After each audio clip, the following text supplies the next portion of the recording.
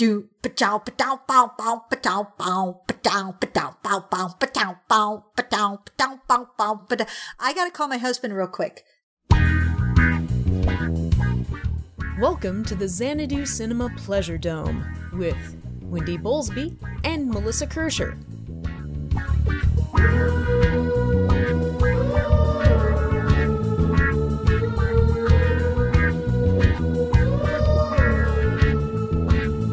In Xanadu did Kubla Khan a stately pleasure dome decree, and in our podcast Pleasure Dome we'll talk about some movies.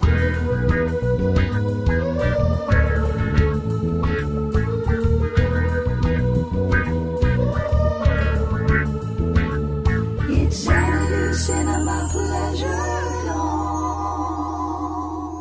Welcome, dear listeners, to Xanadu Cinema Pleasure Dome. I am Melissa, and I am joined, as always, by the ebullient Wendy.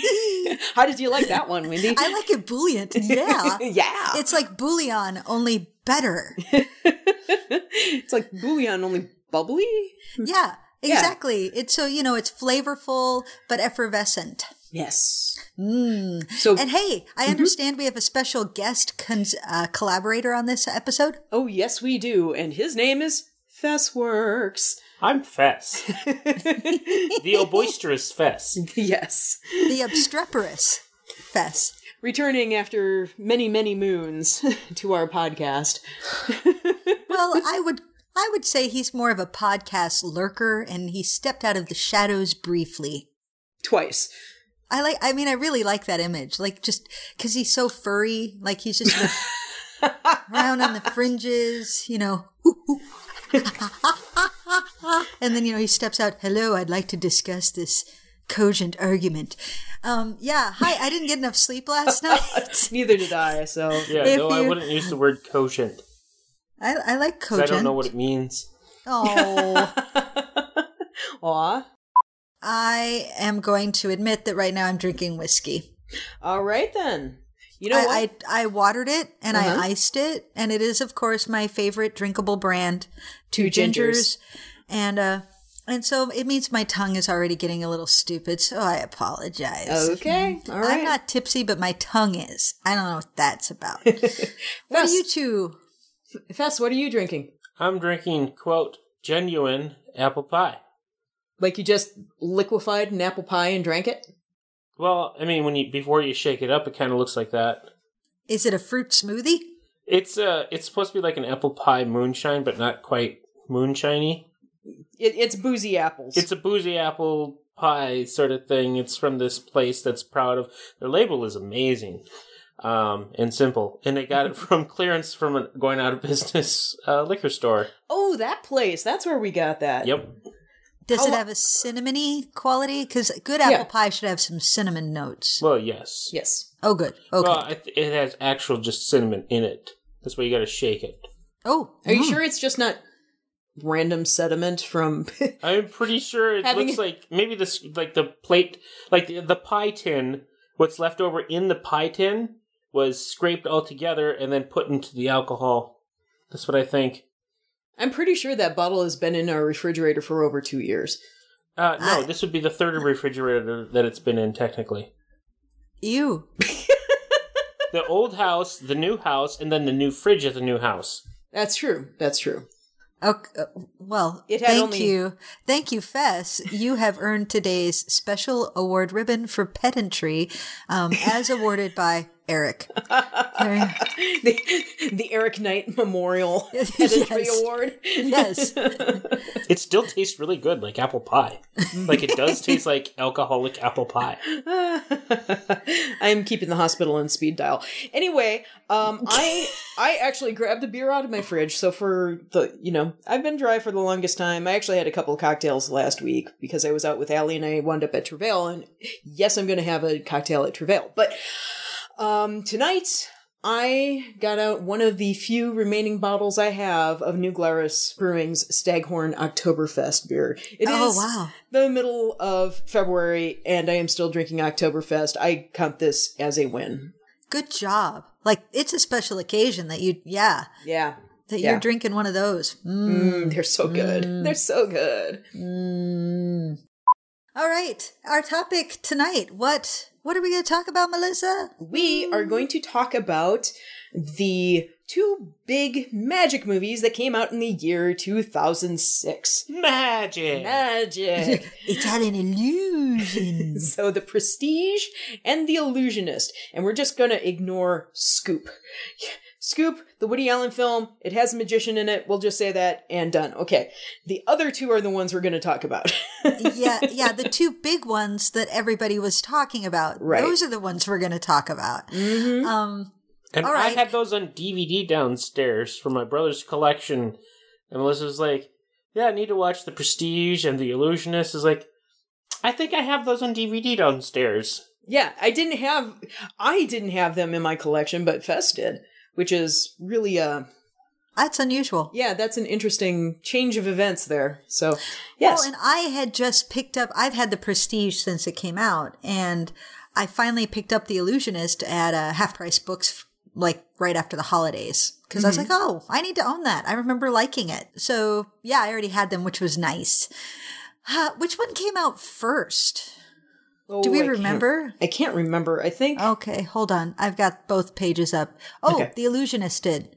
It came out on September 1st, and The Prestige came out on October 20th. Holy cats, that timing. Yeah. Which one was in production first, though, and which was the Me Too? I don't know. And the thing you have to remember that I am always reminded of is there is no Me Too in a lot of these scenarios. It is simply synchronicity. Mm-hmm. Like Armageddon and Deep Impact and, what were the 2 like volcano ones in LA? Do you remember? There was Dante's Peak. Volcano. And Volcano, right? That it isn't so much that the studio is like, ooh, we're going to make one too, as much as people get an idea. More than one person gets an idea because something happened in the world that gave them that idea. Mm-hmm. And that thing that happened to more than one person, right? Well, it's just like Swamp Thing and Man Thing, both plant monsters of the comics world. The 2 guys who came up with those 2 characters lived in the same apartment and didn't know what each other was working on. And they've just both wound up coming up with plant monsters that would shamble around in... Something must have happened in that apartment that they both witnessed. Yeah, they must have had... I think they were imbibing plants, I'm just saying. Or there may have been a very influential ficus tree. Or there was something in the basement. All right, so let's get to talking about these 2 movies. Yes. I am glad that I revisited them specifically to like compare and contrast. I have always preferred The Prestige. I think I might be starting to drift more over to The Illusionist. Interesting. See, this is the first time I've ever seen The Illusionist. Oh, I had seen it before. Yeah, I have not seen The Illusionist before. I had seen The Prestige when it came out in theaters, but I don't think I've seen it since. So it was fun revisiting The Prestige after all this time, after damn near 10 years. Yeah, very close to 10 years. And then seeing The Illusionist fresh. Yeah, very interesting to compare the 2. We watched The Illusionist first. Yes. And then The Prestige. Mm-hmm. So that might color how we talk about things. Yeah, actually, I watched The Illusionist first and then The Prestige. Yeah. It seems like Prestige is the heavier one. It's like more serious. Well, it's... I don't even know if it's more... It's less fantastical and it's colder. Mm-hmm. Yes, that is exactly it. The Prestige is more, I would say, realistic. Yeah. Well, for the first 2 acts, let's say. Fess has some issues with The Prestige. I'm sure we'll get into it. Well, hold back for now. But I'm always up for Edward Norton. So. Oh, yeah. The Illusionist. Well, The Prestige never, ever pretends that it's not all a trick. Right. Whereas The Illusionist, you are deliberately left with sort of a... What's really happening? How is he doing that? Like, The Illusionist waits until the end to acknowledge that they are tricks. Mm-hmm. Where literally the first scene of The Prestige is a good trick has 3 parts. So Prestige literally tips its hand in the very first shot. Yes, with the hats. Yes. Okay, so before we delve too far, let's give a quick thumbnail summary of each movie. Yes. So any listeners, like, I'm quite sure most of the people listening to our podcast at this point are people like us, and they've seen them, but it might be good to just refresh their memory. So, The Illusionist stars, my favorite. I am starting to hear, I am confronting the fact that he's an artiste with temperament problems, but goddamn do I love Edward Norton. Ed Norton's a great performer. He's great. And he's pretty. Like, not in a Hugh Jackman way, but there's something so compelling on screen. And when you fluff his hair up and give him a goatee and put him in a frock coat, oh, yeah. Well, he's one of those actors who can do just absolutely innocent and sweet, and goddamn, this guy is dangerous and can do everything in between. He's like a squirrel. Because he's like a boy version of Hugh Jackman. Like, his demeanor, he looks like a boy. But then you get him in a corner, then he's a rabid squirrel, and he is not backing down. You have crossed the line. It may take 20 years, but you will die. Your figurative language, Fess, your use of simile is truly extraordinarily unique. I love you, honey. I love you too. I love you too, Fess. I say this with all love. So, also in this is Paul Giamatti and Jessica Biel, back when she was the hotness, and Rufus Sewell. Yay! Yes. So, this is very much a story about class, overtly about class, where Edward Norton is, I think, a carpenter's son, something like that. Yeah. And he, as a child, happens to make friends with a duchess, Sophie, and they become very close. They plan on running away together. They get stopped. They get separated, and Edward Norton goes off, and while they were friends, he was already fascinated by magic. He goes off and learns about magic, and he comes back to Vienna. This is all set in Vienna, and he starts making a splash with his illusions. And in the meantime, the prince, who is Rufus Sewell, Crown Prince Leopold, and he's a very bad man, and he wants to marry Jessica Biel because he wants her to help him with his political ambitions, but he likes to slap his women around, And Paul Giamatti is the police officer who is kind of his unofficial enforcer. Who's just so, like, politically, this is the way it is. Like, no, it's not right, but you got to play ball. You don't really have much choice. And so the prince gets it into his head that Edward Norton's after his woman, and they fall in love, but then the prince is mad, and so then the prince kills Sophie, but Edward Norton brings her back from the dead, and we find out that the prince killed Sophie, and the police find out, and he arrests him, and before he can arrest him, he shoots himself. This is all spoilers, who cares? And the prince shoots himself, and then Edward Norton walks off into the sunset, and then twist. And there's your thumbnail summary. It's kind of like Robin Hood, and what? Yeah, it is. Only the prince is kind of like the prince and the sheriff at the same time, and the actual sheriff is kind of like Friar Tuck a little bit. Yeah. Okay, that is valid. Okay. The Prestige is two young apprentices to an established magician. This is a lot harder to summarize because it's Magicception. I mean, this is Christopher Nolan doing what he does with his puzzle box movies. And also it is not told in a linear manner. No, it's within a journal, within a journal, within a flashback, within a flashback. It's Pulp Magician. So, yeah. So you've got Christian Bale and Hugh Jackman, and Hugh Jackman is married to the magician's assistant during a trick. She dies. Hugh Jackman blames Christian Bale. They both become magicians on their own, and they start, he goes to get revenge on Christian Bale and hurts him. Christian Bale comes in when he's got a show and hurts him. And they're stealing each other's tricks and stealing each other's their diaries and then stealing each other's woman. And like, what's really, and the whole thing is that Christian Bale has this trick, the transported man, and he can't figure out how to do it. Or rather, Hugh Jackman can't figure out how to do Christian Bale's trick. Yeah. Hugh Jackman can't figure out how to do it, and he becomes obsessed with figuring out how he did it, to the point that he travels to Colorado to meet Nikola Tesla, who builds him a machine that helps him do the trick. I'm not saying it transports him. I'm saying it helps him do the trick. Right. And then Christian Bale sees the trick, is like, how the hell is he doing that? And when he goes to investigate, he gets framed for the murder of Hugh Jackman and eventually hangs. And then twist.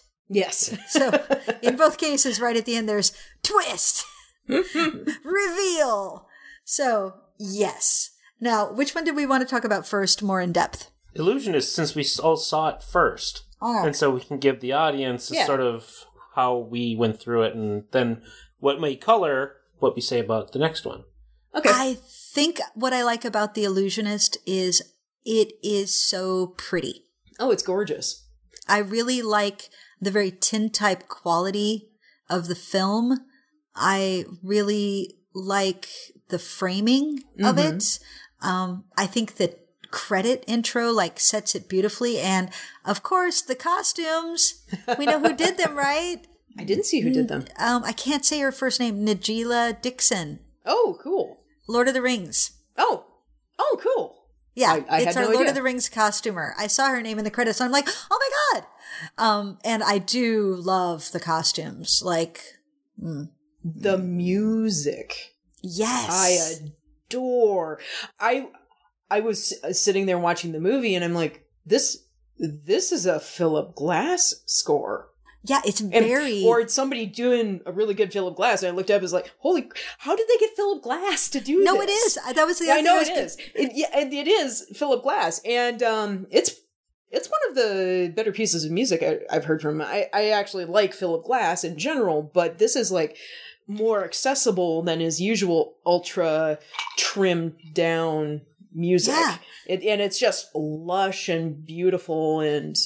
It's interesting. And I give Neil Berger, well, actually, it may be the producer, but I think I'm going to give credit to Neil Berger, who's the director. He also directed Limitless and Divergent. I give him credit for going in a non-traditional direction with the music, because it would be so easy to go with very classical, very Baroque, especially given that the look is so nostalgic. Yeah. Right? With the way they filmed it and the film quality. I really love that they did something different with the music. I think that heightens it and in a way makes it more present. It's not just watching something that happened to people a long time ago. It makes it accessible. Well, when you're looking for somebody to do really luminous orchestral scores, there are a few people who do it better than Philip Glass. It's still very modern in its tone. Right. There's one particular scene where the music was so startling to me, and yet I found it to be it drew me out and caught my attention as a really unexpected choice. But at the same time, I'm like, that's fucking brilliant. When I've got my notes and when we get there. So let's see. I also enjoy that the opening is very ambiguous. Because much like The Prestige, it's got the same structure. It's got this bookend structure of we open with a scene and then we go back and fill in everything that led us to that scene. And so that opening, and so when you come back around at the end, you see the scene, but now that you have all the context, it plays completely different. And it opens with just Edward Norton sitting in a chair, alone on stage. What's going on? Huh? And then weird vapor happens, people yell, and Paul Giamatti comes running up on stage and arrests him, and the crowd goes crazy. And you're sitting there going, okay, is Giamatti a good guy or a bad guy? We don't really know. And then after he arrests him, he goes to the Crown Prince to report in, and that's the structure that leads us into telling the story. Did we notice that the Crown Prince has a fuck ton of antlers? Yes. What? Oh my God. It was just like, Jesus Christ. And I get what they were doing. This is the mighty hunter, looking so masculine, but at the same time, dude, penis as much? Yeah, he is such an asshole. Oh, and how Hessian is that mustache? It's so hipster Hessian. Mm-hmm. And then with his little cigarette holder, just put a fucking trilby on his head and some skinny jeans, and you could smack him around like Justin Bieber. It's not hipster. This is way before hipster. Fess, you're was being original. literal. This is original. This is the source material. Yes, Fess, you're being a literalist. I was being funny. Well, that's what we have him on for. You know, he's very sweet. But the point is, it's funny that now that is where our fashion has gone, that you can't just look at it without it triggering different visual inputs now. Right. In the 10 years since they made the movie. Like, I feel like if they made this movie now, they'd be like, we can't put him in that mustache. Holy fuck, he looks like he came out of coffee bar. I don't know. I'm actually digging the fact that we live in times where handlebar mustaches are a thing again. I am too. I'm digging it. I dig it hard, actually. But my point is, if I were the costume makeup designer on that movie and it was being made now, I'd be like, we need to make different choices so they don't look like hipsters in period costume. Give him Van Dyke. Oh, wait, that too. Yes. Oh my God. Again, Edward Giant Norton. sideburns. Oh, wait. Edward Norton in a Van Dyke, especially with dark hair. Dark hair looks so good on Ed Norton. Yeah. Yes. Also, did we notice who plays young Edward Norton? Oh, crud. No, I didn't. It was Aaron Taylor Johnson. It was Kick-Ass. Oh, really? I did not catch on. Quicksilver from Days of Future Past, or the lead, rather bland military guy in Godzilla. Oh God, that's right. Yeah. I was trying to scrub that one from my head, but yeah, it's not his fault. No. I mean, because I've seen him do other things where he's charming. So in that case, I'm like, this is the script and the director letting you down, Aaron. I hope you learned your lesson. Really, the star of that movie was Godzilla. Honestly. And the junk in his trunk. Yeah, yes, I'm very much for the Godzilla badonkadonk. So, anyway. Did we notice that they all had accents in this film? Oh, yeah. Subtle, but every one of them was doing a little bit of an accent. And I found myself sort of fascinated by that. Because, on the one hand, let's not do the thing where everybody's British. And that is our stand-in for, oh, look, it's people in a different place. They all speak to each other in British accents because that's what people in foreign lands do. But on the other hand, if we were in among them in their Austrian society, we wouldn't notice the accents, would we? Yes, truth. And were they doing the Mid-Atlantic accent? No, they were doing, and Edward Norton most of all, but Paul Giamatti as well, was doing a slight Germanic accent. Oh. Rufus Sewell, Jessica Biel made the least attempt at it. I guess I just didn't notice it. It was like... I thought she was doing more of a French accent, because she's not from there. Well, they were all raised there, though. But she's from a different... She and Ed Norton grew up together, at least. Yeah, no matter where her family or her duchy is, that's where she grew up. And I think she's from Hungary, which is just across the border. So it really does make very little difference. But you have to remember at this time period, all of the royalty was really just one big family. Yes, because they were very heavily related to each other. Yeah, literally. Thanks, Queen Victoria.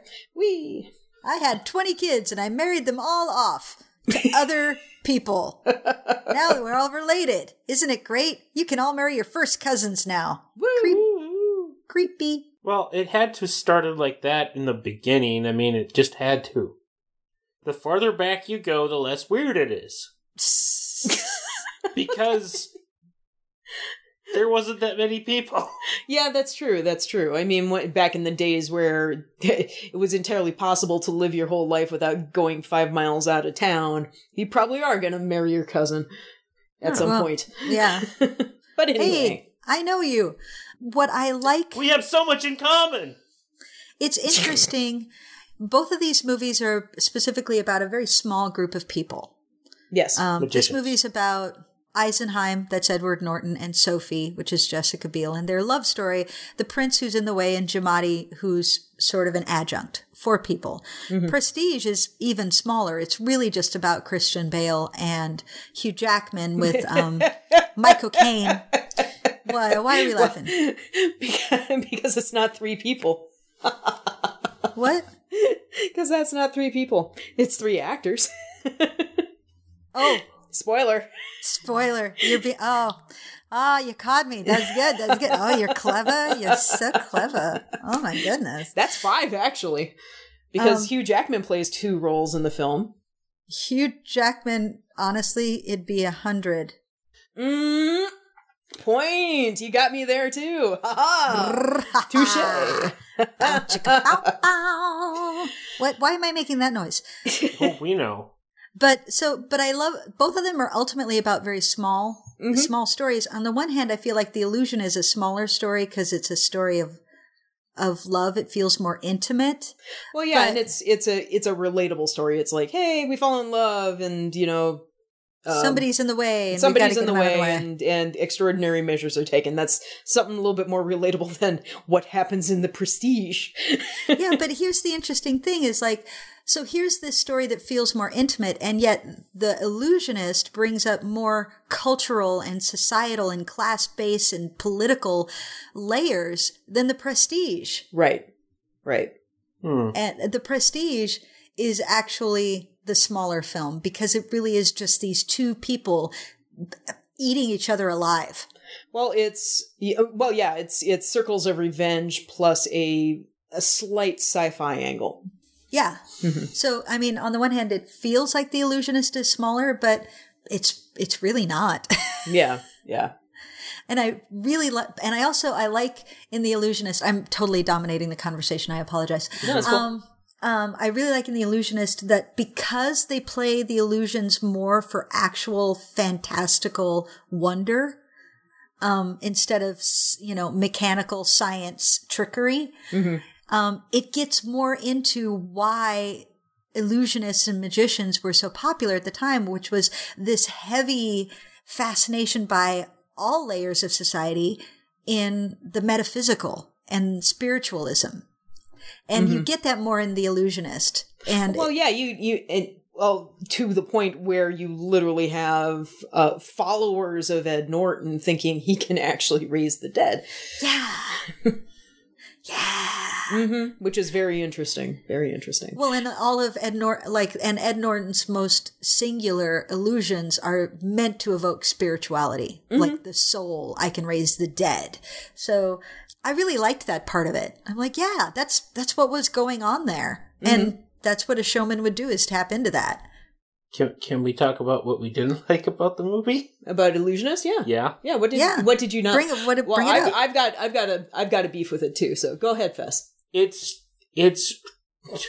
less illusionist and more like fake. It's more like, we bought the house on CGI. We're not even going to try to make it look like a somewhat plausible sort of, you could do it a trick. And I'm like looking at all this, and where I sort of just fell out of it, where he had like the little ghost boy walking through the crowd. There is no way to do that. And it took me right out of the film. It's like, it's not magic anymore. You're just being cheap with CGI now and blah, blah, blah. It's like, everything was just a little bit too far, versus this is where The Prestige did it, because everything looked like, oh yeah, how did they do that? Versus like Illusionist, more like, it should be the magicist, whatever. Because the Illusionist is like doing magic. Yeah. Like, because you can't do like half of that stuff actually as an illusion. Well, here's the thing. A lot of that stuff you can do as an illusion. Like the orange tree is a real magic trick that was performed on stage by, I wrote this down, a gentleman named Robert Houdin, who was like the inspiration for Houdini. And that trick dates back to like an old Indian manuscript somewhere. So that was a real trick that was performed on stage. And even the foggy ghost thing can be done on stage. They show one of the methods in the film itself with the movie projector projecting on smoke. But there was a a thing called a phantascope, I think it was, where it was some sort of weird thing with lights and mirrors and smoke.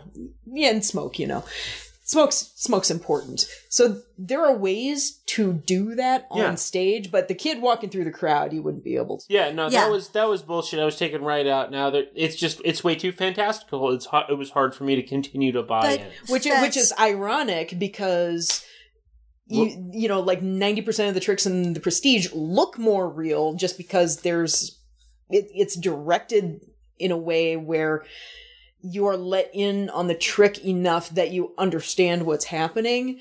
And then, of course, there's the miracle exemption with the Tesla machine. There's the line when they're going to do the staging, and the guy's like, sorry, it's been a while since I've seen actual magic.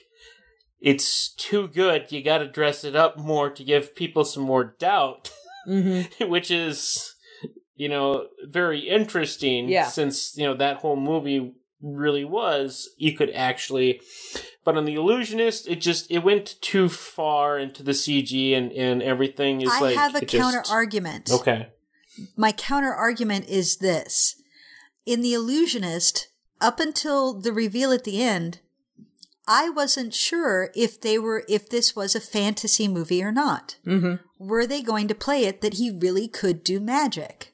Mm-hmm. And you have to remember that in the 10 years since this has been made, CGI has advanced so much further. When we first saw this in 2006, the CGI didn't scream the same way it does now.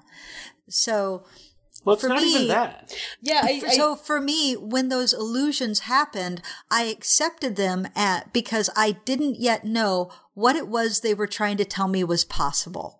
Well, but the thing is, I mean, CG or no CG, the kid walking through the crowd is flatly impossible. Right. And they didn't keep the question lingering. And at that point, I was like, bullshit.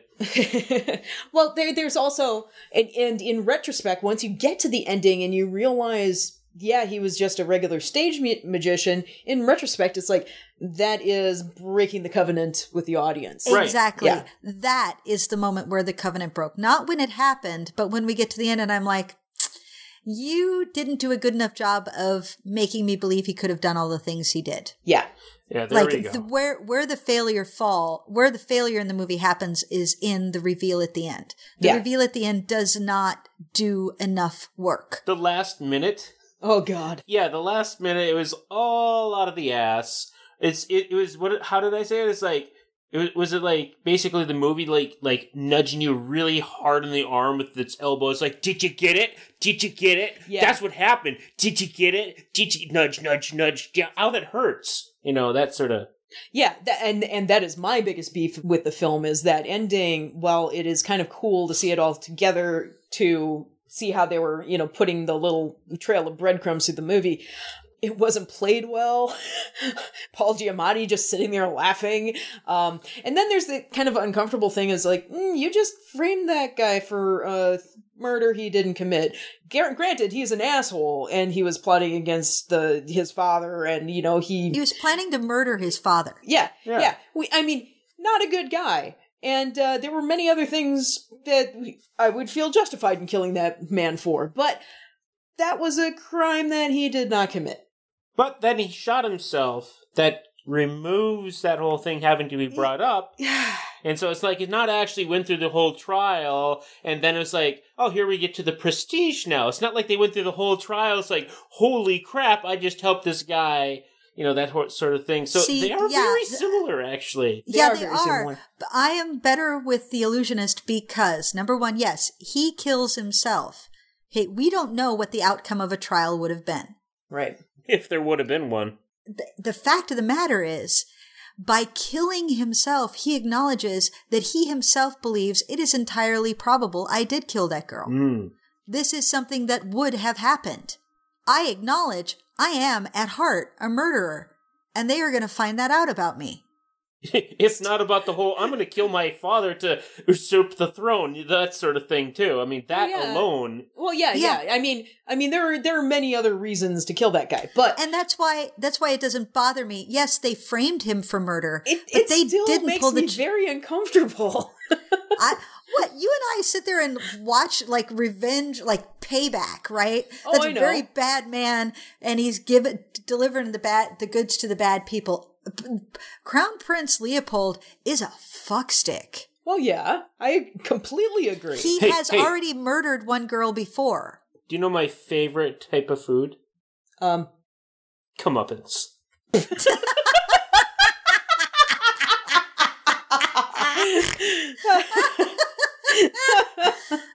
Fez. Now, that said, I want to say I really enjoy the character of the prince. I think he is extremely well written because it is, and I think Rufus Sewell does a great job with him. His problem, he hates not knowing, and not knowing how the trick is happening makes him feel powerless. And so he's got to find a way to control it and diminish it. Right. And Edward Norton has enough pride and enough, it's pride and it's definitely hubris, but it's also a little bit of, I recognize that you're a man who needs to be taken down a peg once in a while. It would be good for you. And so I love the sword gag that he pulls on him. Mm-hmm. Yes. Because the whole subtext of that is Edward Norton going, do not fuck with me.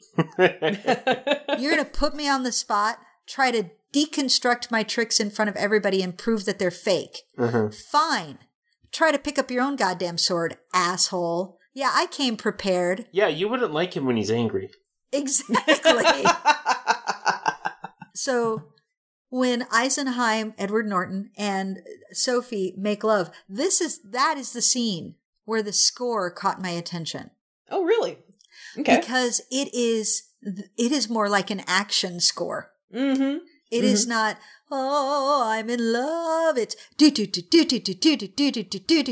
it's more like a thriller or an action. It's very urgent. It's actually kind of stressful. Maybe you could call it passionate.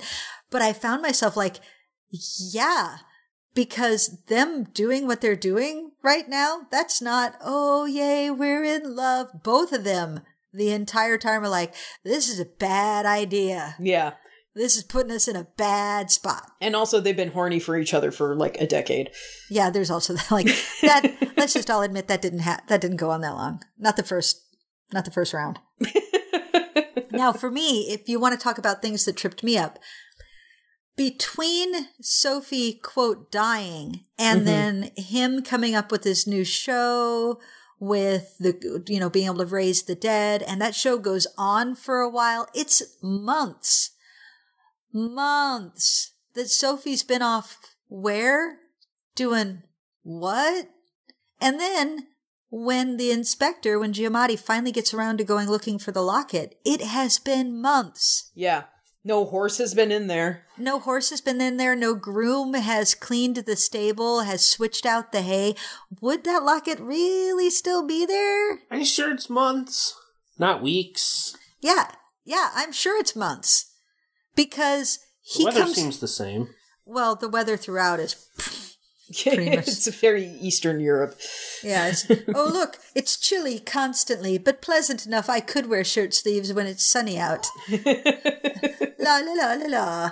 But I mean, like, when you say weeks, think about it. It's minimum of 8 weeks. Mm-hmm. That's 2 months. I think I like this movie tonally and emotionally more, and I really love Paul Giamatti's character. I really love the conflict he's put in. Like, watching it this time around, I'm like, yeah, this hinges on this man and him being fascinated and curious and frustrated. Like, and I'm sad that Paul Giamatti's career has kind of died off a little bit. I really like him. He'll always be around, I think. He's such a solid actor, nobody's doubting that. Yeah. But what this movie doesn't do is it doesn't explain the tricks well enough. Right. And that's what you want. I Right. mean, that's the whole thing is like at the end, you got to make me believe all of this was possible. And so. Yeah, I mean, when they did the tricks, it became very clear. Like with the orange tree, it looked CGI. It's not like it looked like they could have built that thing. Mm-hmm. Yeah. And then the butterflies coming out Yeah. are, it looks CG. And that's why I was like, is he supposed to actually be able to do magic? Is that the twist? Mm-hmm. Is that the unknowable here? Is that, holy shit, this guy actually can do this shit? I mean, I knew even the first time around, I'm like, her death is a fake. Like, yeah, the setup for that is just too obvious. A couple of bits of trivia. Ricky Jay was the magic advisor along with James Friedman. And yes, Edward Norton did learn basic sleight of hand for the movie. He was there were some hand doubling, but not all of it was hand doubling. And Ricky Jay, also in The Prestige. Uh-huh. And he trained Christian Bale and Hugh Jackman to do sleight of hand. Which you got to be, that takes some skill to teach other people how to do that shit. Mm-hmm. Mm-hmm. Originally, Liv Tyler was going to be Sophie. Not sure about that. Well, think of the time. I mean, yes, I believe she was cast. But it would not have worked. No, she would not have been nearly as good as Jessica Biel.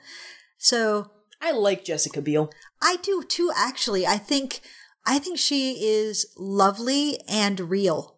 Yeah. I believe her both as, she's like a stunning example of the girl next door. Yes. Like, you look real if real ever looked that good. No, I've never known a girl next door like that. She's got a wholesome quality. Oh, is that what it's supposed to mean? Yeah. Yeah. The all-American, pretty but not slutty. I don't know what that even means anymore. The girl next door thing, yeah. And I'm not even talking about her looks per se. I'm talking about her vibe. Yeah. Like, she brings a naturalness to things that I really enjoy. She's got an earthy, very casualness at her core. Yeah. That makes, yeah. Down to earth, yes. Yeah, that's good. Yeah. So what I find interesting is that the twist in this movie is that it's a con. Mm-hmm. She is actually alive. Whereas the twist in The Prestige is that it's not a trick. Yeah. Yes. Neither one of the big tricks were tricks at all. Well, one of them was. I mean, it's an old school trick, but it's grounded in reality. The other one is, well, we can get into that. Yeah. But should we shift over to The Prestige? Yeah, I think we the should. original Transported Man that Christian Bale was doing, it wasn't a trick. There were just two men. Mm-hmm. And Hugh Jackman couldn't believe it was that simple. Yeah. So he had to make it harder. So there's that layer of trickery of like, no, it is exactly what you think it is. Well, let's back up a bit on that trick, because this is where I started getting confused. Mm-hmm. This was Fess's first time through The Prestige. Yeah. Well, and it's a complicated movie. It is. So watching the teleported man trick and whatnot, goes in one door, comes out the other, and he's just like, oh man, that's so good. How is he doing that? And the guy is like, it's a double. But it's like, but his fingers is like, because he lost a couple of his fingers earlier. Mm-hmm. And so it's like, that was like a telltale sort of thing, too, that it's gotta be the same person. It's not a double. And like, in my head, because I know how that trick is done without a double, it's a shallow drop into the stage. You slide your ass over and you pop back up. Yeah, but there's no way he could do it that quickly, Fess. Well, that's the thing. It's that instantaneous thing. It wasn't instantaneous. It was long enough to, again, have that. Well, following the bouncing ball, but it still is only a couple seconds. Yeah, it's only a couple of seconds. The only way to get over there, well, not even that. I've seen that. Then Fess, you've not seen what you thought you saw. There is no way for him to get over there without running in plain view. It's also a Hollywood movie, and it's dressed up to be a little bit quicker than that. But it's like, I've seen stuff. There was like this Reveal All Magic show on TV in the 90s, and the guy got drummed out of the Magic Guild because he basically revealed all these tricks on TV. It was Valentino was the guy. And he was like, they had, acrylic see-through stuff, and one of them was like sliding underneath, going to the other side. And it was just like, it's like, this is the guy with logic, science, and everything. It's like, he's got to be doing like that, and it's like, it can't. And I'm like, it's not actually magic. He's just doing that.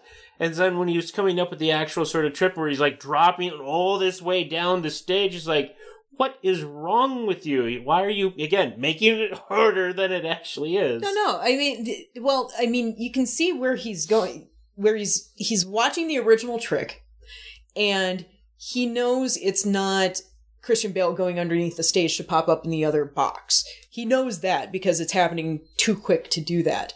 So he can't figure it out. Of course, everybody is telling him, it's a double. It's a double. No, he's got a double. You do it with twins. You've got a double.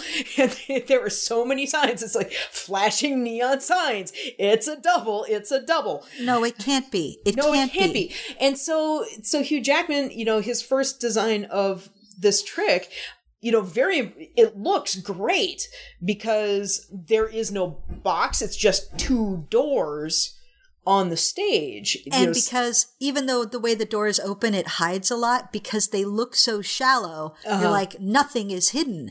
How did you do that? Yeah, it's a beautiful, in terms of stage worthiness, it's gorgeous. And then, of course, he uses a double in that one, and it kind of works. But not really, because the double is a jackass. Yes. I like how the doors was having are so much fun. But yes, Hugh Jackman playing his own double is a stroke of brilliance, and I love seeing him play the two different characters. And it's so great.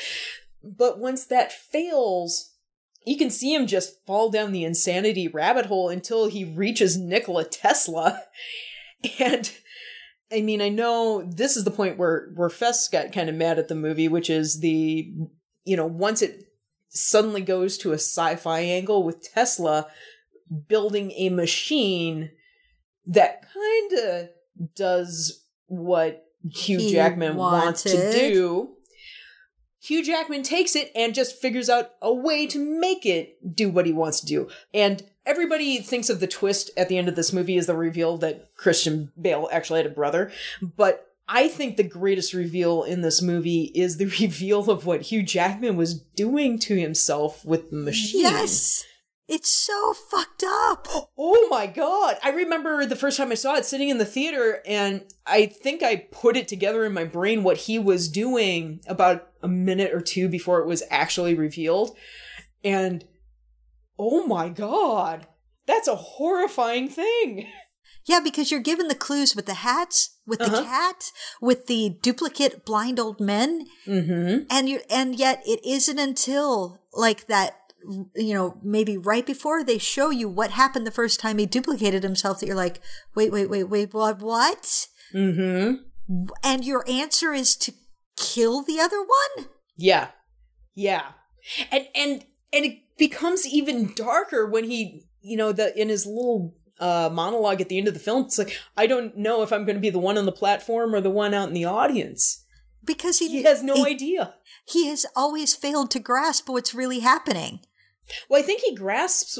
Well, he's always the copy because that is always the one that lives. And he always thinks it's chance that that's the way it went. But it's not, because he fails to grasp by the fact that if he's the one remembering, then he's the one out there. But the one that's in the tank is just as real. And that's him too. That's the thing he's not getting. It's, you're both.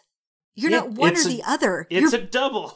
It's a double. It's a double. You're not, like, it takes bravery because I never know if I'm going to be the one who lives or dies. It's not or. It's and. You are killing yourself every night. Mm-hmm. It's so fucking sick. I want to back up a bit. Okay. So, I don't know. I remember looking at my phone for like a minute for something.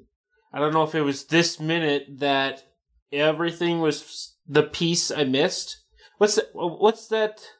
The flying buttress to the whole thing. It's like maybe I missed the flying buttress. You missed the keystone? No, the flying buttress. The keystone at the flying buttress top. Okay. That's okay. So, your metaphors. So it's metaphor or simile. Depends on what I say. It's okay. So he's going to Nikola Tesla because of the breadcrumbs in the journal that he's deciphering. He says that something is like, I know that you built a machine for somebody, and Tesla is just like, yes, and all that, even though, as we find out, no, there was no fucking machine that was ever built, or was there? Now, wait a minute.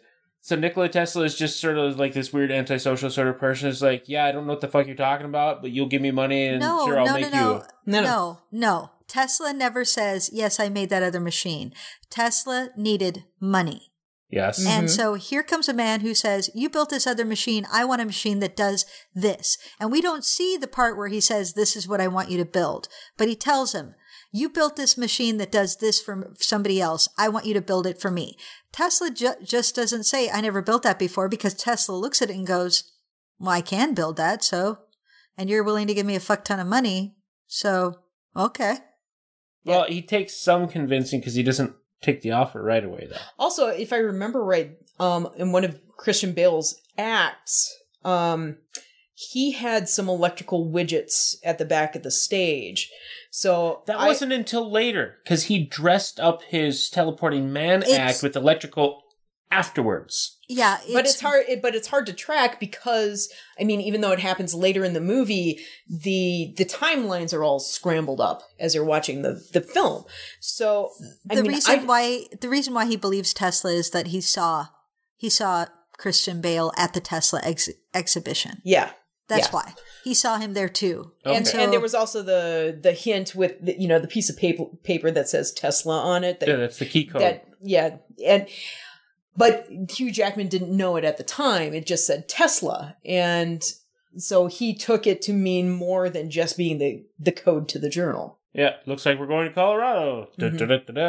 And there we go. But okay, so Tesla's doing this, and then we see the scene is like, here, we're going to test it with your hat. And it's like, nothing happens. And they're all just sort of looking at it. It's like, you didn't build the trapdoor in. The trapdoor didn't work. I'm constantly waiting for what is he waiting for? For some reason, I never grasped that he's actually trying to make, for realsies, a teleportation device. I was like, you didn't get the trapdoor to go. Like, I constantly, because everything is being explained, everything is being real, and so going again, it's like suddenly it's going to be sci-fi for some reason. My brain wasn't accepting that, and I'm wondering, what the fuck are you doing? But Hugh Jackman never believed it was a trick. He thought he was really transporting himself, and then I never gathered that. Because I always was thinking, you slide through the floor to go to the other door. Here's the thing. Had background knowledge that made you believe that there was something else happening. And I think that got in your way. And also, I think that Hugh Jackman just said to Nikola Tesla, I need a thing that takes me from over here and puts me over here. And rather than designing a magic trick, Nikola Tesla, not being a magician, would actually go, I think I could teleport matter. Yeah. I mean, part of that is just knowing a little bit of who Tesla was, but the light bulbs. The light bulbs thing, and it's like, you can't do that. Yeah. I'm being pulled out scientifically at this point because the science isn't real versus the other movie I'm being pulled up because the magic's not real. No, well, here's the thing. The light bulbs in the ground, though, that was a thing that Tesla acted like real. That's real. That was fucking real that Tesla was trying to do that. He was trying to charge the ground so you could just stick a fucking plug in it and run a refrigerator. But here's the thing. I know you can't do that because those are AC bulbs. They're not DC bulbs. You can't have both contact points touching the same ground. Why do you watch movies? But here's the thing. Fess, why do you watch movies? They are predicated on telling you something that is fictional, and you clearly have a problem with that. Well, it wasn't believable enough because you can't do that with those bulbs because the contacts would be the same touching. You couldn't do that because it's alternating current. You don't know if he built maybe he built a different type of light bulb. It just looks the same. Out of the ground. It's a regular bulb. It just looks the same on the outside. For Christ's sake, have a little suspension of disbelief. The base. I love that that's your problem and not the fact that the ground is basically electrified. But the whole point of that scene is, if you have a little bit of background in Tesla, I mean, one of the things that a lot of people know is that he was trying to electrify the ground so you could just pull energy out of it. And so what that scene was kind of showing you that Prestige is showing you a world where Tesla actually got this shit to work. Yeah. And so it's part of a hint that tells you... We're going to take a step to the left of reality. Yeah. Just a little bit into an alternate universe. Yeah, and Tesla can actually make a machine that can duplicate stuff. Yeah. Now I'm going to take us back to the beginning because I do want to talk about some But I want to structural... complain more. No, we're not going to let you. No, I'm sorry. I can't handle it. Can I say one last thing, at least for now? Is like, I would have believed the Tesla stuff more in The Illusionist. All right. Okay, anyway, I want to talk about some of the structural things because they're important. First off... yes. I love how this movie is structured, actually. The movie is structured as a trick. Yeah, it's amazing. They tell you exactly what they are going to do in the first scene. Mm-hmm. So you open up on the hats, right away. The first shot is the hats. This is what's happening. You just don't know it yet. And then you get Michael Caine explaining how a trick is structured. This is the prologue. And then that is exactly how the movie is structured. Mm-hmm. So you get the pledge, something ordinary. And then they show you Hugh Jackman, an ordinary man, in his final trip. The turn, the ordinary does something extraordinary, and you want to be fooled. Mm-hmm. You don't clap until you bring it back. That's the prestige. And then he says, there is always a trick, but you haven't seen it yet because you don't really want to know. Like, all of these words are said right there in the first 3 minutes, and they're all incredibly important. This whole movie is constructed like that magic trick. Magic tricks within magic tricks. It's like totally, magic inception. And it's flashback inside flashback and journal inside journal, because Borden gets handed Angier's journal. Christian Bale gets handed Hugh Jackman's journal. Hugh Jackman at this point is supposed to be dead. And so Borden is reading Angier's journal, and in Angier's journal, Angier is talking about reading Borden's journal. And so you start with the flashback of what Hugh Jackman was up to, and then by reading Christian Bale's journal, you go another level in of reading what Christian Bale was doing. And that's how we go all the way back to the beginning to their first, when they were both working as magician's assistants. And even then, one of the first things Michael Caine says to very young Christian Bale is, some nights you just don't get it, because already he's living a double life. Right. And that's the reason he can spot what the Chinese man is doing, because he's already grasped the good tricks are the ones that you live. Now, here's the great thing that I caught, because this is like my third viewing and I was really paying attention. The canary trick. I love the canary trick. That is a great tell. The canary trick that Hugh Jackman hates. I don't want to do that. I don't want to kill a bird. That's the trick he's doing at the end. He is literally killing the bird in the cage, in the electrical cage, and pulling a different bird out over here.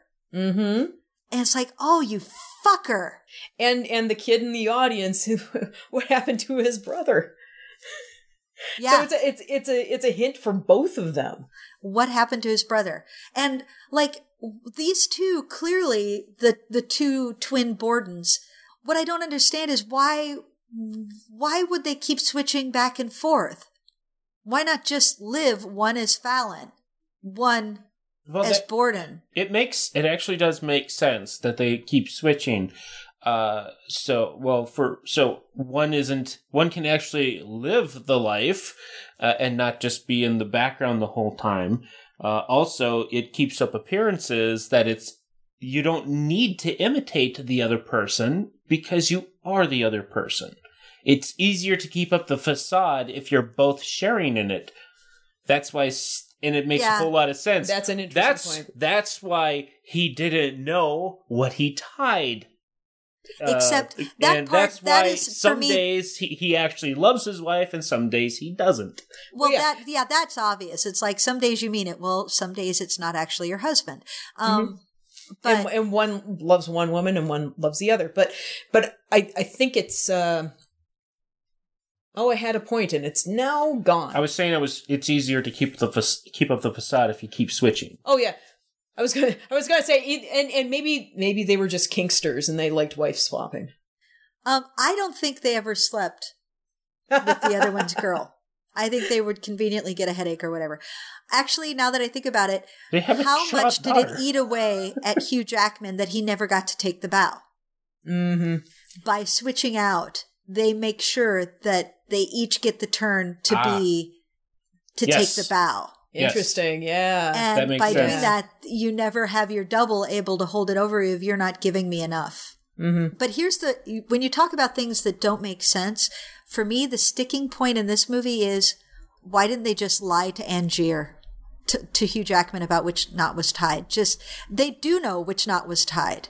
They do. Mm-hmm. Because whichever one of them was there, it's like, yeah, that's the knot I tied. Why keep lying about it? Because it's an admittance of guilt. No, except that they want in the movie, it's another clue for the puzzle, except that this is the one clue that I'm like, I don't buy that one. Like, pick a knot and say that that's what you did. Just lie to it.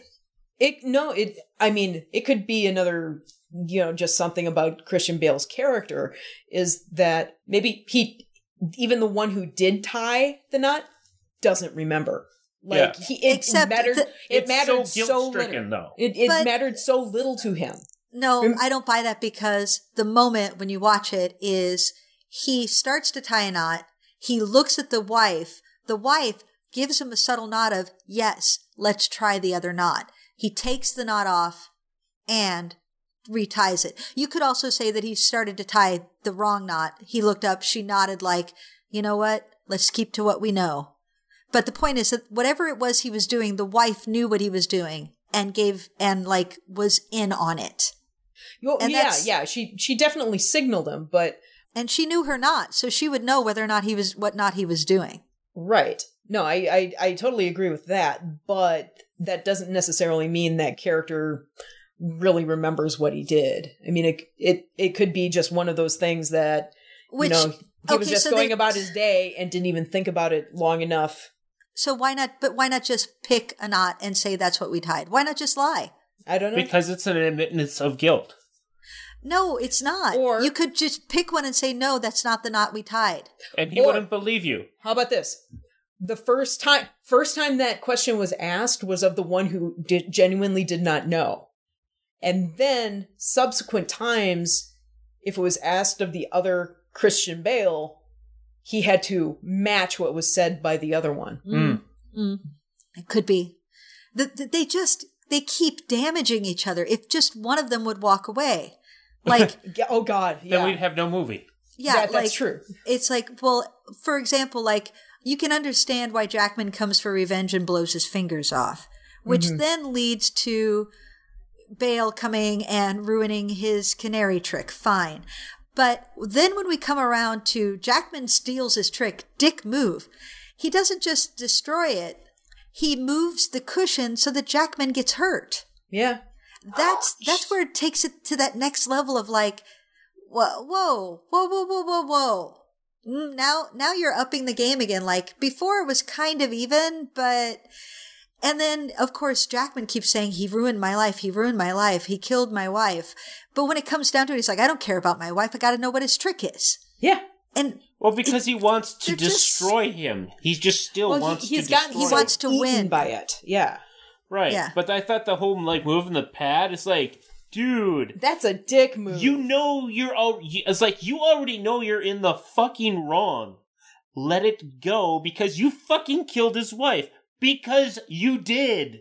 Like, it was fair to fuck his trick up because he had stolen his trick. Yeah. It was fair for Christian Bale to fuck up Jackman's trick. But not Jackman to, was break stealing his from legs. him. But moving the cushion is just a dick move. No, who actually shot his fingers off? Because I thought it almost seemed like it was just some random guy. Oh, no, that was Hugh Jackman in disguise. It was, okay. Yeah. And he makes it clear, and because did you tie? Bale recognizes him and moves aside, but his hand still gets hurt. I do like the line where Jackman says, if people actually believed the things I did on stage, they wouldn't clap, they'd scream. Right. Like, and it's true when you think about it, like, and it ties back to that whole thing. You know it's a trick. You want to know how it's done. but you don't really know. Like when he shows his wife how you catch a bullet, the trick for that. And she's like, cause she's fascinated. She's like, oh my God, how do you do it? How do you do it? How do you do it? He tells her, he's like, oh, it's really, really obvious once you know, isn't it? Oh, I'm not impressed anymore. Mm-hmm. You palm the bullet before you even put it in the gun. Yeah. Or with him, it was the tamper. Mm-hmm. The tamper grabs it. Right. Mm-hmm. The, I have seen the bullet trick done by Penn and Teller, and that's really extraordinary. Neither of them either leave stage. Neither of them touch the gun. Neither of them cross the middle line of the stage, so they don't ever come even near each other. It's one of those amazing things where it's like, I have no idea how they did that trick. Literally, it's set up so there was no way the bullet could literally travel between the two halves of the stage without actually being shot there. It's pretty impressive. Yeah. They're when they show you how they do stuff, even how they do it is like so incredibly smart. Oh yeah. That you're not like, oh, it's obvious now. I'm not impressed. You're like, shit, that's still kind of cool, even knowing how it's done. Oh yeah. Yeah. I mean, Penn and Teller are the masters of telling you the trick and still being amazing. Yeah. Have you ever seen them do the cup and ball trick with clear glasses? No. Oh, there's video of it online. You know, dear listeners, I will link it in the show notes. It's great. Love it. Yeah. Love it. So then they find the double for Hugh Jackman. And Hugh Jackman, and once again, the Minute Cutter is immediately like, he's got a double, but Hugh Jackman won't believe him. And so they find the double, and Hugh Jackman again, he says, great, all I have to do is keep myself stinking drunk and no one will be able to tell the difference. And again, he unknowingly is telling the truth. Like, yes, that's how the trick is actually working. Yep. Oh my God. Yep. But then like he does say, I don't care about my wife. I care about his secrets. Mm-hmm. But the thing is, and here's the other part that falls down. When you see Jackman discover that he's been tricked by Christian Bale's journal, when he gets to the end and Christian Bale is like, this was planted. I wrote this just for you to send you off on a wild goose chase to get you out of my hair for a couple of years so that I can have London and I can become a star. And Hugh Jackman breaks in a really profound way. Mm-hmm. Like he starts crying in a like, and it's after that he comes up with his trick. Did he plan to frame Borden the entire time, or was that just lucky? I'm sure he was hoping for that to happen. I used to think that it was planned for it, that he wanted to do that, but now that I'm thinking about it, I think that was just luck and he went with it. I think so too. But why? I think, how did we get to the point where he's like, haha, I'm not really dead and now you're going to hang. Fuck you. No, I think it's because, okay, so the trick happens, right? You get the transportation, the actual transportation. So you've got one Hugh Jackman at the back of the theater and one below the floor. And Christian Bale runs out to the stage and then goes down to see what happened, right? Yeah. Well, there's a Hugh Jackman at the back of the theater who sees Christian Bale run out on stage. Nope, that's not how it plays. Nope. He goes up to inspect. He goes up to inspect, then he goes backstage, and then while it's all going, he sees him fall through. When he falls through, he's also teleported over there, so the second one would only have known that he was down there by him screaming below the stage. Well, yeah, but I mean, unless he knew he had shown up to that show in particular and would have maybe waited a little bit in case. Maybe he spotted him when he came up on stage. Yeah. Like, I don't think he planned to frame him. I think either he spotted him coming up on stage and decided to go with it, or before he could reveal himself, he heard the screams. Yeah, that's the other thing I was going to point out. So the 1-2 punch of, he noticed Bale was there at some point, and then by the time Hugh Jackman #2 was in the back of the theater, or Hugh Jackman, whatever edition he was, whatever time he was in the back of the theater, he heard the screams and he's like, oh, I'll just roll with this one. I'm pretty. Yeah, I was thinking that that's probably what would have happened. Maybe he was kind of hoping that this scenario would happen. Maybe. And I think it's a combination of. I think he was trying to bury, because remember, by doing this act, he's destroying Christian Bale's act, which is very popular, because this is even better. And so he's hoping to bury Christian Bale and then like either ride it higher or retire. We don't know, but he's going to stop doing the trick. Well, yeah, and he put an end to it in the first place. I mean, the theater contract is for 100 performances. Yeah, he's going to stop doing it after 100. Whether he was going to keep doing magic and ride on his reputation or whether he was going to retire, I don't know about that. But he wanted to just prove he had the best version of the trick, period. Bury Christian Bale. When I say bury, I mean like destroy his show. Right. Like, he did say that this was going to be his last performance too. Yeah, but who knows? We've all heard actors say that. And I do like that it's Christian Bale in this instance who's like, and when you find out talking to his brother of like, just let it go. Don't go back there. Don't investigate. Just let it go. Yeah. But it's him trying to steal the trick, because that's what he's doing when he goes downstairs. It's him trying to steal the trick back. That is ultimately what gets him caught. So there is a little bit of a fair, like there's a little bit of justice there. If you weren't trying to fuck each other over so hard. Yeah, it's that never-ending cycle of revenge that is so frustrating to watch, and yet so juicy. I mean, now I kind of want to go back and watch the movie and try to determine in each scene which Christian Bale is Alfred. Yeah. Is it the one married to Sarah or the one who's in love with ScarJo? And we know it's the one who was in love with ScarJo, not the father. We know it's not the father who hangs, right? Because he says to Fallon right before he does get hanged, "I'm sorry about Sarah. I'm sorry I hurt her." So we know, and that clears up. Oh, okay, so she will be with her actual father, not just her uncle. Well, there's also, during the big monologuing thing at the end, he says, "I was the one who was in love with." Yeah, it like flat out, you know which one is at the end. Yeah. Yeah. I love the scene where ScarJo is like, when they go back and reveal that, it's like, he sent me to you like I was a stagehand, like he would send out for his shirts. No, fuck that. I'm really going to help you. I'm really available to you. One of the really haunting scenes, later in the movie is where Christian Bale's character is like, oh shit, I gotta get him out of there.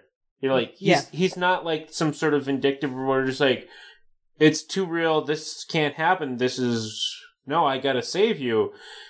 And then you think, what is Hugh Jackman's character in the tank seeing him try to free him thinking? Yeah, really. It's like, how sobering may that be, that maybe he was planning, I'm just gonna kill my other self and I'm gonna, maybe this will happen, that he'll kill myself and then he'll get blamed for all this. And then it's like, when he's seeing this, how sobering could that be? It's like, shit, this guy's trying to save my life. It's a character moment for both of them that I think is very interesting because, Christian Bale suddenly going into, crap, there's a person dying in front of me and just, reacting with instinct. And Hugh Jackman, I don't know if in the tank, I don't know if anything's going through his mind except, oh my God, I'm drowning, help, oh my God, I'm drowning. Yeah, except that he had to know when he dropped, like before he stepped into the cage, I might be the one who drowned. So it's a little surprising how panicky it's played because when you're actually faced with death versus I get it. That's different. Yeah. And not to be too macabre, but people who know me will know where I'm coming from with this. When people try to commit suicide for like actual, because this is basically he's preparing to commit suicide. Depending on the type of method that they do, the body will actually go into an instinctive, no, I'm not going to do this. Well, yeah, because your instinct to live is enormous. Right. Yeah, I mean, he would fight it anyway. Right, Yeah. but the people that also plan, I say, to thoroughly counteract and plan for that aspect as well. Hence the, actual locking lid for one. Right. And, that sort of thing. So, I don't know where I was going with this. We also need why didn't they have better axes for breaking that glass? You'd think. What? Oh, you're going way back to the wife, though. Well, both times. It's like, I mean, no, if this he was doesn't want the glass to break the second time. The thing is, I mean, in those days, you didn't have acrylic or, reinforced glass for tanks like that. So the glass was thick. I mean, this stuff, that plate glass must have been like several inches thick, because you actually see it in the scene where the wife dies, how thick that glass is. Also, couldn't help but be like, I'm sorry, but the way that glass breaks, she would have been shredded going over it. Yeah, but it would have been better than her just drowning right there. I mean... Yeah. Yeah. Also, she had just lost consciousness. They totally could have revived her. Oh, yeah. And I asked Melissa... But they don't really know how. I asked Melissa, did they know CPR back then? No, not really. No. Okay, one final thing I want to bring up of something that, this time around I'm like, fuck you, Angier, Hugh Jackman. You're a twisted fucking dick. There's a classist bent to him. And here's where I picked up on it. The blind old man that he duplicates. Mm-hmm. Think about that. Yeah, I know, right? Did he ask that man? Did he explain? Or did he just do it to him? I'm betting he just did it to him. And now... Well, there had to be some sort of level of compliance, because you can't be just like, oh shit, what the hell is going on all around me? But the compliance is because look at that old man. That old man has probably been poor, ill-fed, homeless. He's one of the extremely poor of society. Here comes super rich, as we find out, Angier, and basically he buys him for his own purposes. Mm-hmm. And I'm betting he doesn't even ask before he duplicates him. Now, that blind man, unless he's dumb as well, we'd never hear him speak that I recall, so maybe he also can't speak. Which in that case, we know he never tells him. In which case, this is a person, you fuck.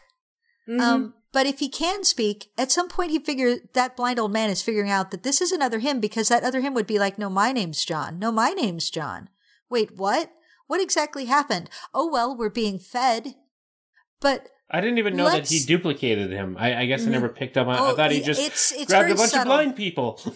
No, it's very subtle, but he duplicates the old man. Think about how little, what does that say? He doesn't really, and because he does that, the fact that he is killing his own copy becomes even creepier, because he's made copies of this other man and he acknowledges that they can still exist, but it would ruin my trick. I always wondered, why wouldn't he just keep an extra one of himself? Just in case. Yeah, why not just, because he's not willing to make that sacrifice. Think about it. He's not willing to share a life with a double. Mm-hmm. The way that Borden is. So he sits there and goes, I've made sacrifices. I killed myself every night. Yeah, because it was easier to be a fucking mass murderer than to just make a double and go, holy shit, you and I are both in total agreement. Let's figure out how to do this. The fact that the minute his double appears, his instinct is to kill him is so telling. Mm-hmm. There's no wonder. There's no, wait, let's talk about it. He's like, holy shit, boom. It's fucked up. When you really think about that character, it's layer upon layer upon layer of awful. Yeah, I would have talked to me for a while. I probably would have done other stuff too, but yeah. Whereas, Christian Bale is by no means perfect, but Hugh Jackman's character takes it to a whole other level of almost sociopathic. His slope is so much steeper. Well, and I think it comes from being brought up rich. I should get what I want. I should get what I want. Right? It shouldn't be hard. Why am I not winning? The poor aren't really people. how does sacrifice work? I don't understand. I mean, they're both great movies. Oh yeah, absolutely. I think I still like The Prestige more because I like how it's constructed. I mean, this time through, I got to watch it with the eyes of, okay, I already know what's going on. Now I get to see how this box is put together, and it's fascinating the second time through. The Prestige is a better constructed film. I think I might like The Illusionist better because it's the tone. I just flat out, vibe, like it's easier to watch. Mm-hmm. The Prestige is harder to watch the more you watch it. Like the first time you're so taken with the puzzle and the twist at the end, you're like, oh my God, that was brilliant. The second time you watch it, you're like going, there's the clues. This is like the third or fourth time I've watched it, maybe even more. And really watching it, I'm like, oh my God, this is a vile person. Mm-hmm. And that's where the tipping point came. Like before this, I would have said hands down, The Prestige, I prefer it. But this time watching him, I'm like, I think I might actually like The Illusionist because at least like I'm not sitting there going, oh my God, this person is awful. Well, as far as a better movie, I go with The Prestige. I have my things to say about both of them. Mm-hmm. And The Prestige, I just couldn't accept the whole, it's suddenly sci-fi now because I felt that they just couldn't figure out a way how to do it, and I felt it was lazy writing and all this sort of such. But yeah, with The Illusionist, it was just lazy production. They took the easy way out. They didn't actually do the tricks, versus in The Prestige, they actually did the tricks. So I like The Prestige more because it's put together a lot better. It's produced better because they do acknowledge the illusion is like versus like an illusionist is like a lot of it is just sort of, well, you don't know how to really do that or to actually really try to do it. We'll just CG everything. No, that's not, because you're missing the point of what the illusionist is trying to pull a different con. No, I get that. I'm saying from a production standpoint, I like The Prestige better because it's put together as a better movie. You can have a great story, but if you don't sell it, it's like, I don't like that movie because it's not well told. Well, no, but also, Fess, you have a bias against fantastical elements. No, it was the CG, really. It was the lack of effort in actually trying to do an illusion for The Illusionist, and it was just cop-out, we'll just do CG because we can't do it. You're missing the point. They wanted you to believe or question, maybe he really is doing it. That's why they used CG. No, I get that. No, you don't, or you wouldn't be arguing but the story wasn't told well enough like that, and it probably was because it was very obviously CG, so I was taken out of the movie more. The storyteller was bad. No, you approached it from the point of view of there has to be a real way they're doing this trick, and because they're using CG, that's a cop-out. When the point of The Illusionist was they were trying to make you question, maybe he really can do magic, and that's why they used CG. I'm not saying they used it well, but the structure of the story was they were trying to misdirect you with, he can really do magic. Oh wait, it was all just a con so that she didn't really die and we could set him up we could frame him for murder. That's why they use CG. That's why they didn't try to sell it as a real trick. Like, that's a linchpin to the story. They wanted you to believe at some point, they wanted you to question, maybe he really can do magic. And that's why those tricks couldn't look like something that was, quote, real. I get the narrative. I appreciate it. With you talking to you tonight about that whole angle, too. You know, I get that. The narrative is fine. The storytelling is where I'm saying I was taking out of the movie because of certain things. Like, especially the kid walking through I was like, oh, you lazy producers. You're jumping the gun by the fact that you're doing it at that point. Like, I will because that was so overt. Because it was so overt, I'm like, because what I did was I took those CG elements and the fact that they were so over the top, I'm like, okay, I think this is meant to give the watcher a clue that maybe this is actually magic happening. Mm-hmm. And that'd be the narration. And so as a storytelling conceit, it's CG. Maybe this is really meant to be true, quote, magic happening in the movie. I will have to wait and find out and withhold my judgment. Oh, that kid is out in the audience. There's no way they could do that. mechanically, maybe he really can do magic. And I'm like, okay, I don't know what's really going on. And then when it turns out that it's just a con, I'm like, I can accept that, except right. You didn't come up with, and it could be just purely fictional. Like, it doesn't have to be a trick that could actually work in real life, but you needed in the prestige moment of the film, in the moment of the big reveal, you needed to make me believe he could have done those tricks, and you didn't. Right. That's the problem. Like, so really, you two agree, actually. Yeah. I'm just saying. But I'm just saying the Prestige is technically a better movie. Like, as in, for me. I'm just saying the Prestige is technically a better movie, as in like. Technically, as in like the techniques and the production, like not just the story, the narrative, and I'm just saying the storyteller, as in the production, the director, the effects, that whole thing. I'm saying the Prestige to me is much better movie and much more falls in line. Now, I do get the story, I get the narrative, I get what they were going for. I think the Prestige was put together a lot better as a movie. Well, yeah, but it's also by its nature, it's meant to be a puzzle movie. Mm-hmm. And I just like it Whereas better too. Whereas The Illusionist is simply a con. So because Nolan was aiming for a puzzle movie where literally it's layers upon layers, he had to construct it so carefully, you're going to end up with a better thought out movie. Mm-hmm. Just by the nature of it. If you're going to pull off that kind of movie well, you've got to really know how all the pieces are moving. And that's the one thing that Nolan does well. Which is why I don't understand how Dark Knight Rises was such a fucking mess. I really don't. Like, dude, maybe your heart wasn't in it, but seriously, it's like you just threw up on the page. What do we want to say about The Illusionist and The Prestige? They're great. Watch them. I really like the two reflections on what magic is. Honestly, I think they're both really well named in that one is about magic as a performance and one is about illusion and what you believe. Nicely put. Nicely put. I know. I'm pretty impressed with myself. I really like both of them, and I think our dear listeners should watch both of them. Yes. I think there's a lot to recommend both films. And they do make a good double feature. They do. But which one would you recommend to watch first? Would you go The Illusionist Prestige or Prestige Illusionist? I would actually go Illusionist Prestige. Me too, because I think the Prestige is so much denser, and I like to usually put the better movie second. Mm-hmm.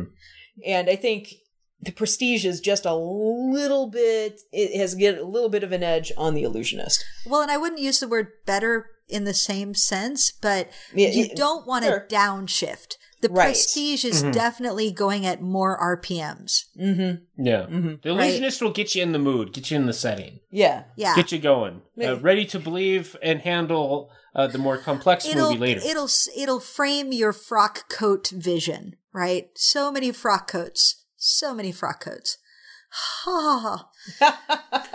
Men need to wear more frock coats. Yes. Everybody needs more frock coats. I want a frock coat. And facial hair. Frock coats and facial hair with cravats. I don't need facial hair. Cravats. Cravats are good. Yeah. All right. And David Bowie. And David Bowie. He is...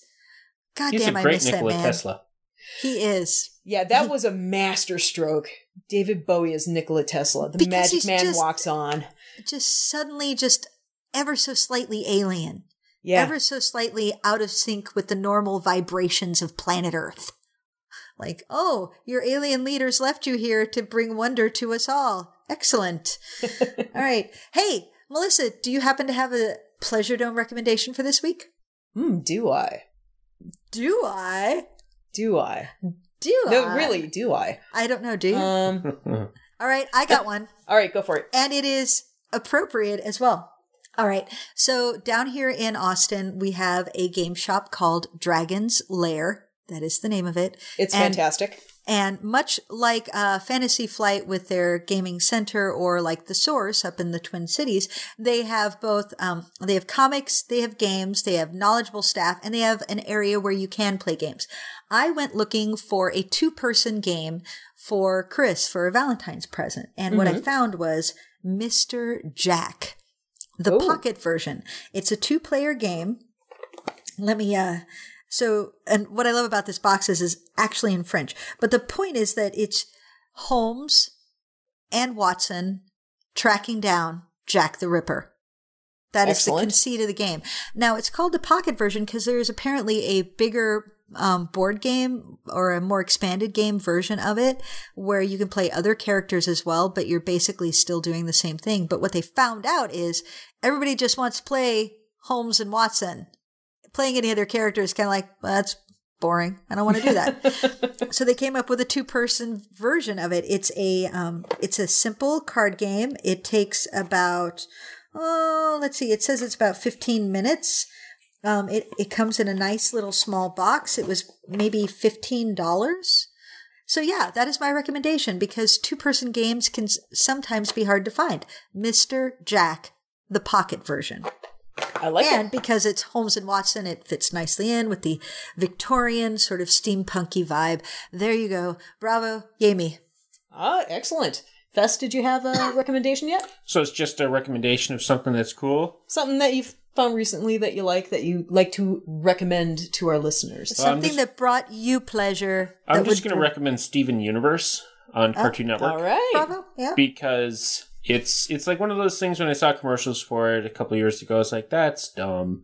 I made a passing judgment on what the type of thing it was. I am shocked that you would make just a passing judgment on something. Well, you know, it's also, I was at, I worked at Comcast at the time, and it's like I was cynical anyway, but, you know, I like My Little Pony, Friendship is Magic, because, you know, the first season, third season, and fourth season are really well written. The fourth season just, hey, we're just going to have fun.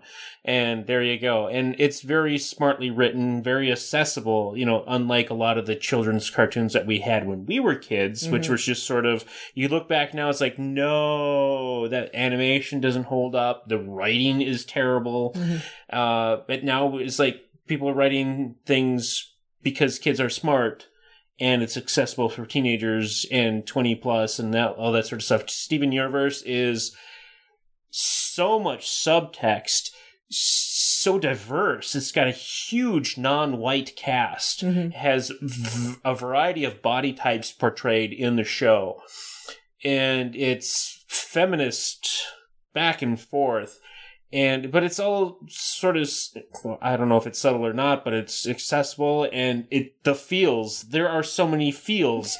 I cry like every other episode because you get so invested. It's like I bought individual episodes on Google Play and then I just bought the whole seasons because they were just too good. And I've probably watched like the last several because they'll like do Steven Bombs where they'll actually update 5 days a week, brand new episodes, because it's like, you can't, like, you'll have problems if you have to wait a week for, like, some of these, because they're starting to get more related to each other. It's like, ooh, what's going to happen with this character? Because they actually, like, go and try to resolve things, and it's like, character development is like, it's amazing.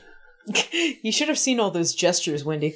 I could feel them from here. I want to, seriously, there was a great disturbance in the force. It was just like the wind movement across the mic with my hands.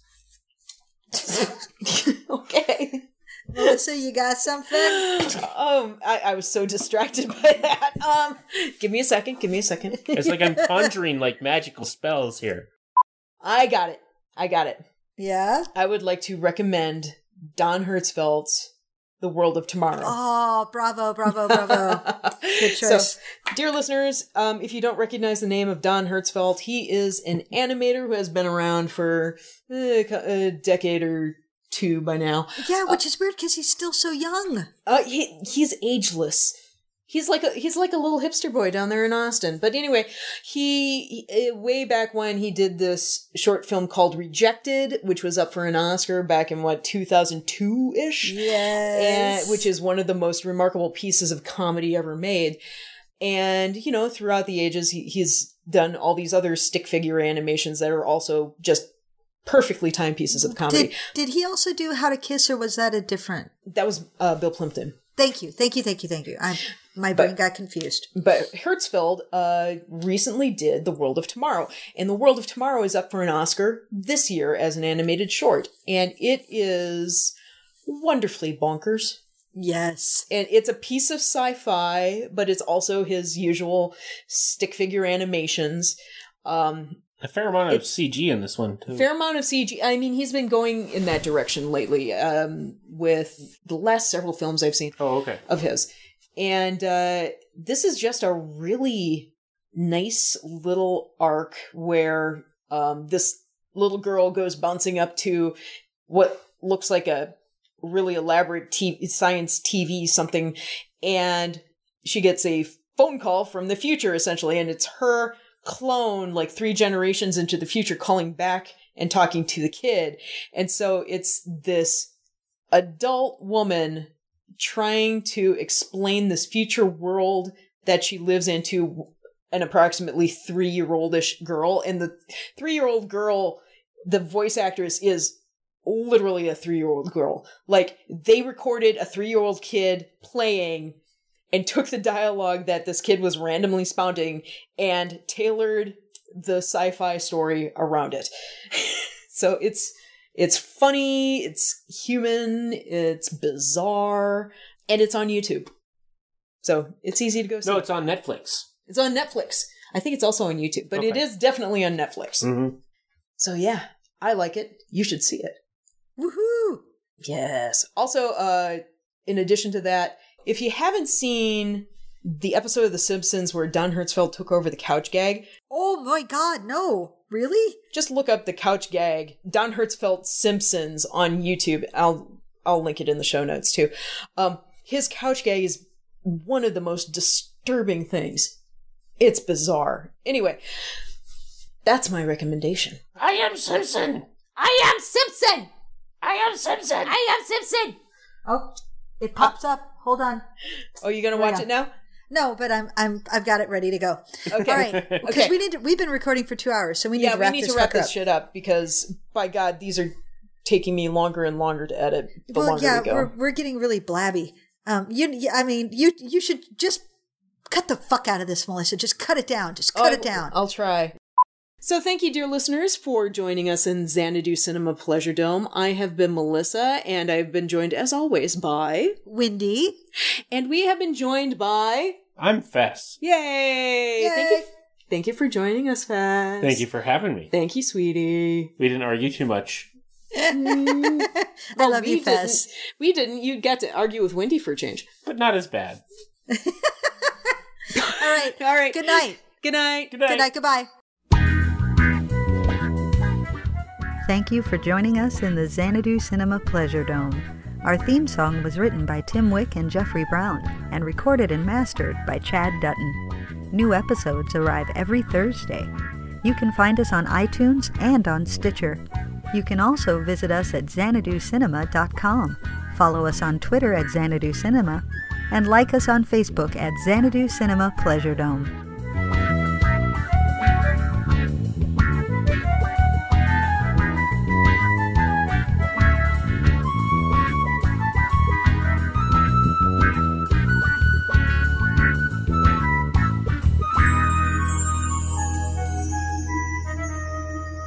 Oh, Fess, your biases are showing. Oh, yes. Well, no, when you go in expecting what, like when you're blindfolded, it's like, hey, smell this fancy cheese, and you realize it's an armpit. You know, that's the whole thing. It's the expectation. I would like to have a discussion about a brony who has problems with practicality. I'm brony light.